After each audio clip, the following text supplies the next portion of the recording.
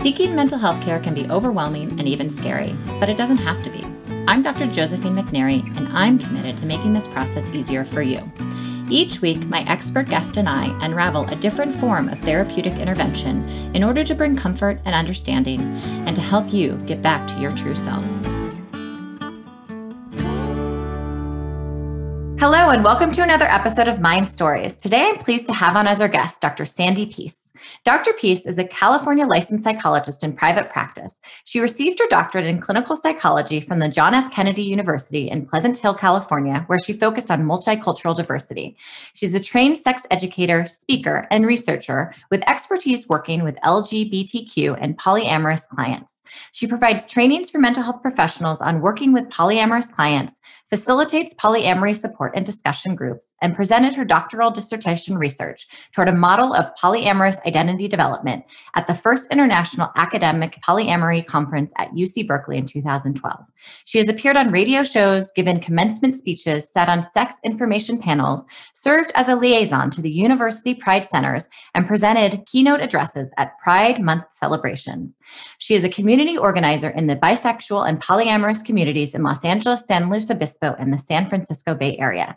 Today, she is on to talk about polyamorous relationships. Welcome, Dr. Peace. Thank you. So today, the topic, we're going to talk about polyamorous relationships. And I know that's something that you focus on in your clinical work with patients. So I have a lot of questions about it. Should we just start simple? What is polyamory? Sure. So to me, polyamory and open relationships, there's a lot of different words for it. But to me, there's kind of an umbrella definition that includes people who are in multiple loving, romantic, sexual relationships with the knowledge and consent of everyone involved. So those are the three elements: the poly, many, and then amory, love. And then, of course, what makes it different from cheating is that everyone knows and everyone is consenting. Got it. So, question, as a psychologist, how does your role fit into people who are maybe considering this type of, do you call it lifestyle choices? How do you word it appropriately? Yeah. To me, there's kind of two different angles. One is definitely a relationship style choice. We've been kind of presented a mononormative, heteronormative way of relating. And so it is a choice. But there's also this question of like, are we innately kind of wired to want to have more than one sexual partner, sexual romantic partner throughout our lifespan? So to be determined, there's not a whole lot of research on that. But as far as the clinical practice, there's kind of three main groups of people who come. One is couples who are in an established monogamous relationship, and one or both of them, usually one of them, has kind of come to this realization that, I think polyamory is something I want to try, or I am feeling polyamorous. I want to love more than one person and have more than one person in my life. And so couples are working to open up their relationship. So they start out monogamous and they're wanting to maybe transition.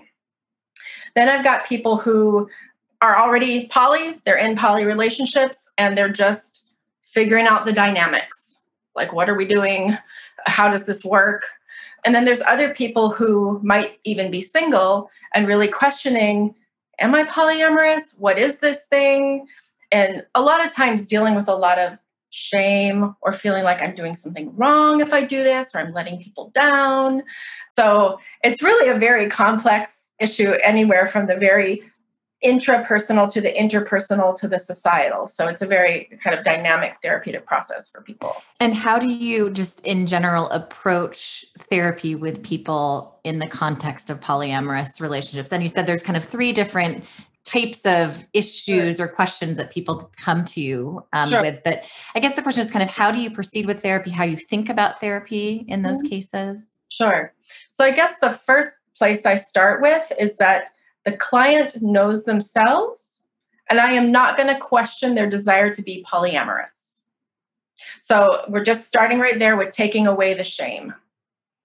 So I guess background about me, I've studied and worked with a lot of people kind of living on the margins of white, heteronormative, mononormative culture, whether it's someone who's an immigrant, someone who is LGBT, people who are polyamorous. So really, I found that a lot of people who are kind of living on the margins, so to speak, of dominant culture feel that there's something inherently wrong with them.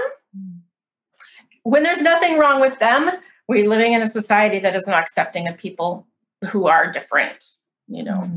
So I just start that with like affirming, okay, this is who you are. This is what you want. Let's start from there. So a lot of therapists, I mean, I've had a lot of people come and be like, oh, I had to educate my therapist about what polyamory is. They told me that all my relationship problems are because I'm polyamorous. So step one is just affirm. So question, I'll ask this question. What if someone isn't sure? Okay, so if someone isn't sure, I guess this is where maybe I can pull up some of my research. For my dissertation research, I wanted to really dig into how do people come from not even knowing what polyamory is, like a total ignorance of this phenomena, to saying, I am polyamorous. And our self-identities are very complex. And so I wanted to create a model to help guide people who are coming through and just like, I'm just not sure. So let me share my screen real quick and I'll show you kind of what I came up with. So really, most people are raised just totally unaware of what polyamory is. And so we're all kind of, like we're indoctrinated into a racist society and indoctrinated into a heteronormative society, we're indoctrinated into monogamy as the way of relating. And so the concept that you can have more than one relationship at a time is just absent from the consciousness. And so what do? We attempt to conform to monogamy. So many people, most people that I talk to have really tried hard to find that one person soulmate and to be with them in a monogamous relationship. And they're just like, I don't know if this is right, but I'm just going to do it. So there's this kind of sense of like, is this me? I don't know, but everyone else is doing it. And then here's the conflict piece is they're failing at monogamy. So they're really trying to be monogamous, but there's just this nagging feeling of like something's wrong. They're falling in love with other people and feeling bad about it. Like I'm not supposed to do this. And a lot of times people do divorce. They practice serial monogamy.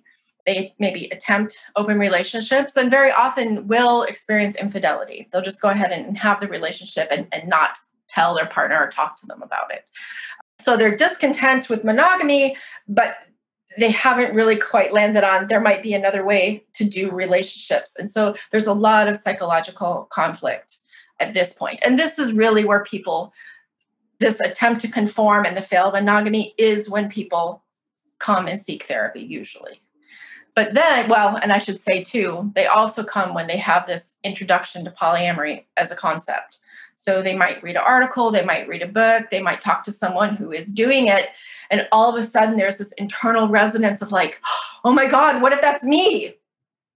And so at this point, they start to actively seek information about it. So these are the 3 stages where I see people coming into therapy. And then as we move through the therapy process, we start to get an acceptance of polyamory. Like, okay, this is a thing. This is something I can do. And this is a big one too. This to me is the big change process that needs to happen in polyamory is really making a paradigm shift from I can only love one person to all of a sudden I can love more than one person.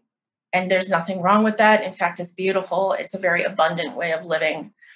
And so this is the paradigm shift. And, we see this all the time in therapy. We help people come to new realizations and new ways of looking at themselves and the world. And then then of course, people need to engage in relationships. They actually have to do it. And so this is also a very challenging, okay, I guess people come see me here too. Like, how do we do this? There's no rules for this. There's no guidelines for this. Like we all have there's a very clear blueprint of how to do monogamy, not so much. And everyone's idea of what they want in an open relationship is different. So here the individual is really maybe asking themselves for the first time, what do I want in my relationships? What will make me happy? What do I want to give? in a more conscious way than maybe they've ever done before. And then we're starting the navigating and negotiating these relationships with other people. And then, of course, within this, it's like tolerating all the emotions that come with this, which there are many, from the most beauteous love to the most insane jealousy to the most insecure feelings of rejection and everything in between. A lot of people do seek out community. Just they want to meet other people and exchange ideas and have kind of a feeling of a sense of belonging. And of course, you see this a lot with other marginalized cultures, the LGBT community, communities of color will kind of seek each other out and find that support, kind of like a little refuge. Within the dominant culture, I'm seeking refuge with people who like get me. And then finally, there's this kind of identity of I am polyamorous. I'm internalizing the subcultural values and norms, and then practicing polyamory. But unlike, say, sexual identity, where people come out as gay or lesbian, in that identity development model, coming out as I am gay is an important part of that identity. I would say not so much with polyamory, because it's still very much not accepted, and there still can be severe social ramifications everywhere from losing friends to losing jobs to losing your religious community. And so I've noticed people selectively come out, but I would not say coming out is a necessary step in becoming and being polyamorous. Right. So okay, so many questions. Yeah, please. Because this is a topic that I've been curious about, because I've had clients and patients talk about this, and it does seem psychologically very complicated. Yes. So a few questions I wanted to ask. So also this clarification, you had mentioned in the very beginning of our interview, it takes both members of a monogamous partnership to agree that this is what they want to have for their relationship first, right? Yes. I'm sure there's a lot of conflict in terms of expectations in that very beginning stage. Absolutely. So the most common scenario I see is one person is really like having this personal awakening and is very excited about it and is starting to talk to their partner about it, who is just skeptical and loves their partner and wants to support their personal growth. And so will sometimes reluctantly, sometimes with hesitant curiosity, sometimes with just like gung-ho, like, yeah, let's try this, why not? Again, with varying degrees of success. Not everyone is polyamorous. I don't even advocate it for everyone. And so there is many times when a couple will realize, I just don't want polyamory. I am monogamous. Some people land on, I am monogamous. I'm okay if you see other people. Some people are like, you know what? When we got married, we agreed to monogamy. You're changing the agreement on me, and I just can't do that. So we're going to need to divorce or separate. Mm-hmm. But again, even the process of questioning it and thinking about it makes even people who at the end of the day want monogamy really stop to question, well, what do I want and why do I want it? And to me, this is important because most of us just jump into monogamy without questioning it. It's just like, that's what it is. So, to me, as a psychologist, anytime we question ourselves and why we're doing things, even if we end up where we started, to me is an important and valuable process.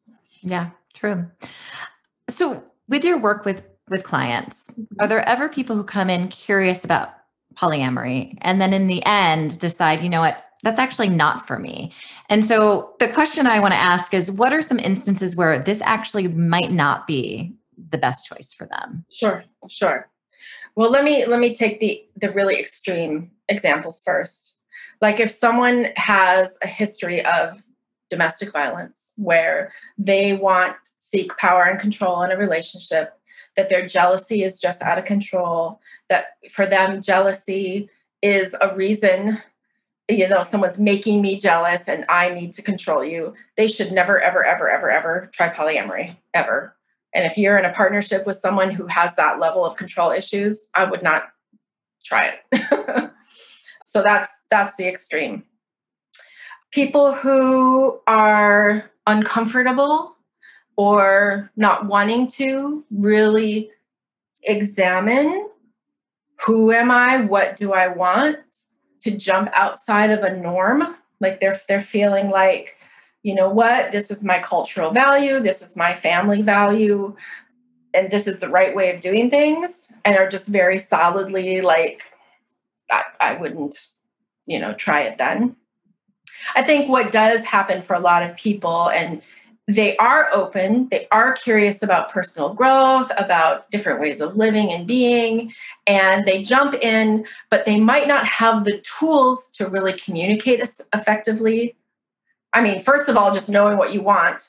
How many women are really asked for real, what do you want? Okay, men too, really, but women for sure. And so they need to be able to ask what I want. They need to really examine and bring to consciousness what are the societal rules that have been placed on me that I have bought into subconsciously. And can I accept that I've done that?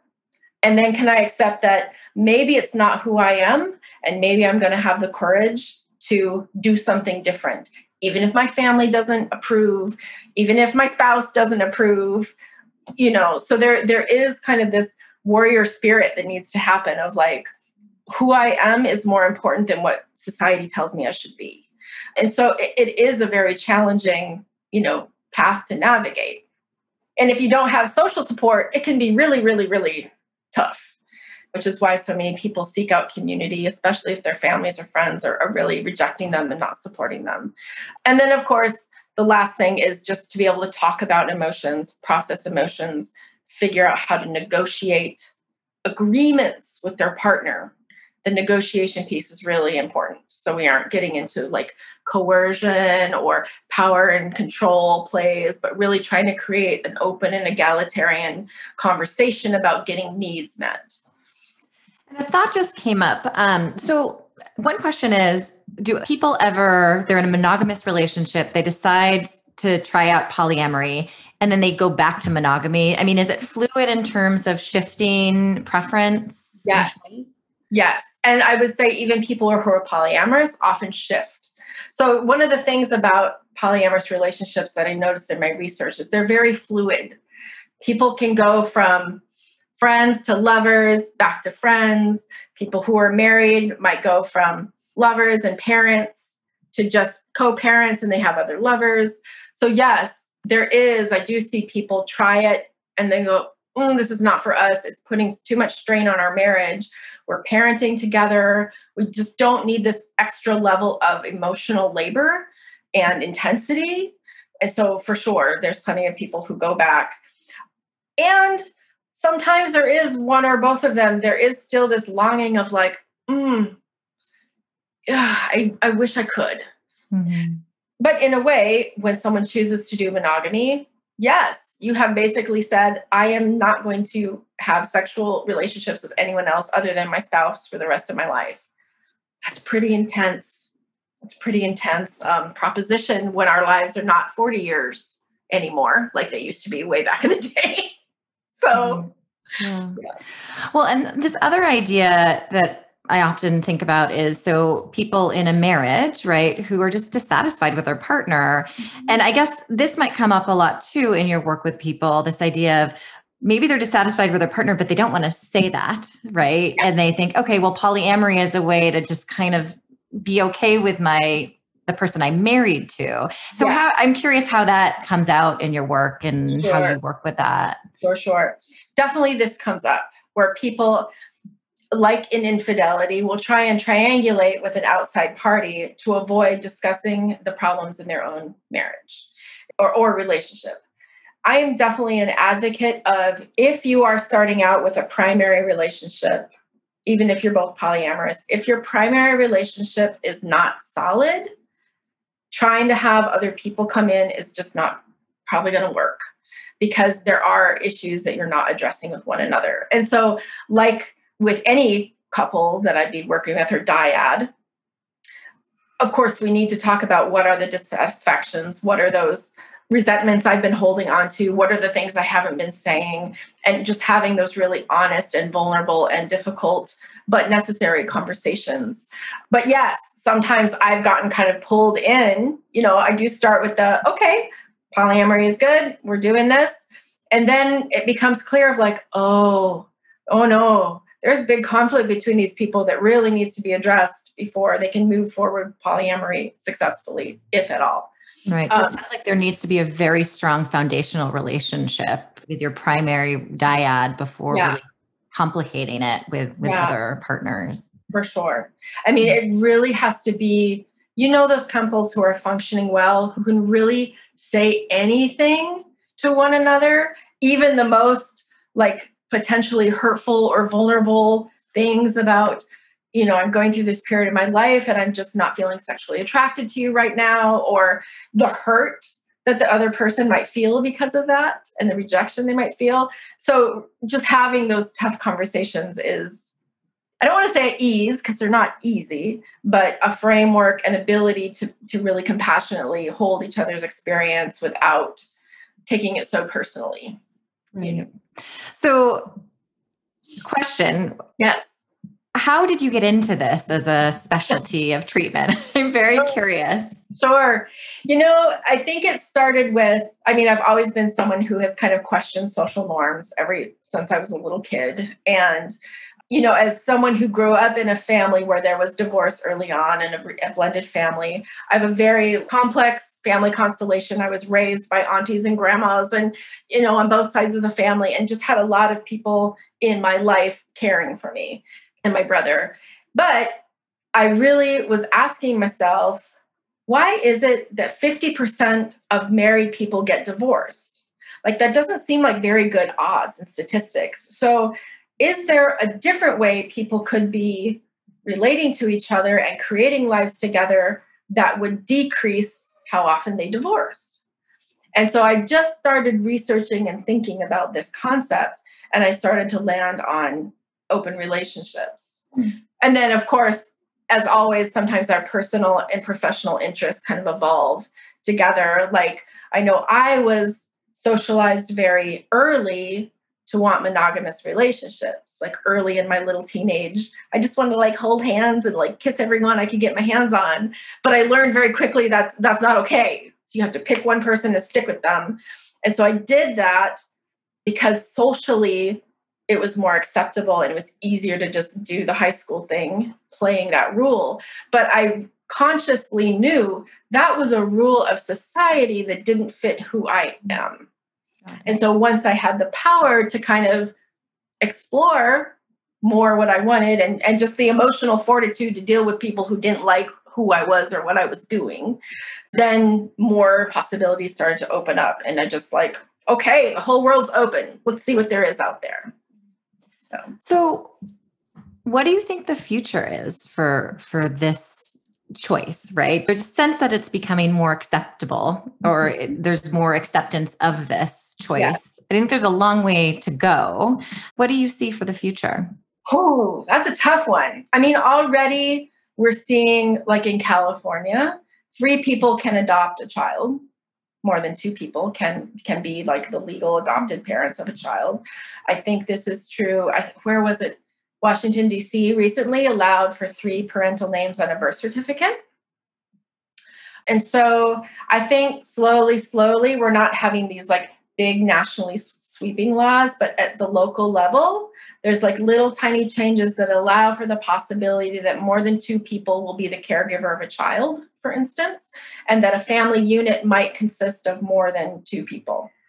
And if we think, I was going to say historically, but even right now, culturally, many white middle-class Americans have somehow weirdly in the last 100 years, less than that, 50 years, maybe a little more, have decided that the nuclear family of mom, dad, and 2 kids is the family unit that works best. But when we really look at wider cultures, it's multi-generations raising families and raising kids and supporting one another. It was funny because when I was in my grad school, we had to do a genogram. And I had this idea of myself as like, I grew up in a nuclear family. But really, I really started looking at who were my caregivers. I'm like, oh my gosh, like 15 people helped raise me. We're family, or then cherished babysitters, things like that. And so part of me wonders is there something to do with that I was just raised more openly, like to try other people's foods and live by someone else's house rules and interact with people in different ways. So there's that piece, the legal piece. I think also because we're moving into a culture that is more accepting of sexuality, particularly women's sexuality, who is starting to evolve to the sense that women and children are no longer property, that people are not property. Hopefully, it's a global consciousness. I mean, we definitely have human trafficking and slavery and wages that are definitely slave-like or indentured servant-like. Okay, so that's happening. But I do think there is a subset of the population who I want to really respect other people's choices and not treat my relationship partners as like I own them or they owe me something. So, I mean, I'm hoping for relationally that we can really get to a place where we're not playing these power and control dynamics to try and stay related to one another and get our needs met, but we can really openly and honestly say, I cherish you. We're here together, walking through life together. We're helping to meet each other's needs. What are those needs? And really re-envisioning love as something that is abundant rather than if I love you and then have love for someone else, I'm taking away love from you and giving it to you. Mm-hmm. So for me, just philosophically, at the end of the day, it's a paradigm shift from either or to both and. I can love you and I can love someone else, not I can love you or I can love someone else. Yeah.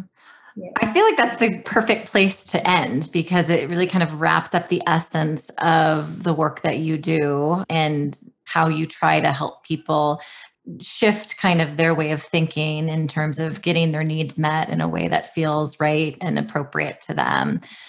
I'm going to make sure that we have your information on the episode description. Yeah. So if any listener would like to get a little bit more information about the work you do, they can find it. Or also just kind of ideas about resources if people are just curious about this. Sure. Oh my gosh. In the last 15 years, there's just been an abundance of books now being written. When I did my dissertation research in 2012, I finished, and there was just nothing. There was a few sociological articles, a couple of white legal papers, and maybe a handful of books. Now there's just a ton of books about what is this? How do people do this? What styles of relating are there? So there's just so many wonderful resources published, not to mention blogs and Facebook groups, and just really ways to connect with people and ask these questions. Maybe I'll make sure to list a few of your favorites on the episode description too. Sure. Do you have any last words for people? Oh gosh, overall, I want more love in this world, and I want more acceptance of, people for who they are, and for people to really feel free to express themselves and connect with people and to express their sexuality in a way that feels good. Of course, with consent and consideration for everyone. So I guess I'm not a proponent of expressing yourself with the idea of hurting someone else.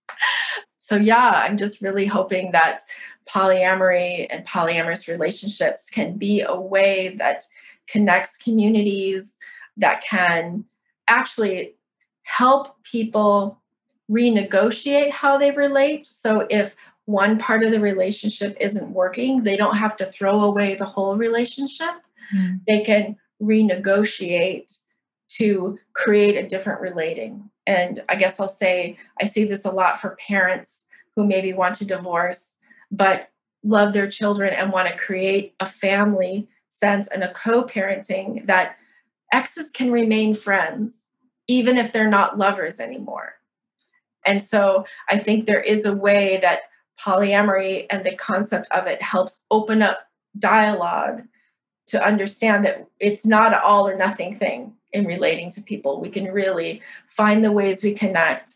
And if we don't connect, we don't have to fight about it. We can get those needs met elsewhere. Yeah. I think that's a great place to end. I really appreciate you coming on and educating me about this topic. Mm-hmm. And I hope that the listener finds some important and useful information in our talk. So thanks for being on. Thank you so much for the invitation. It's just my pleasure. This has been Mind Stories, with remote appointments in California and offices in downtown LA, Santa Monica, Hermosa Beach, Marina del Rey, Echo Park, and Santa Barbara. Cal Psychiatry specializes in medication management, mood and anxiety disorders, alternative therapies, women's mental health, and more to help you get back to your true self. Visit us at calpsychiatry.com. Thanks for listening to Mind Stories, and don't forget to subscribe.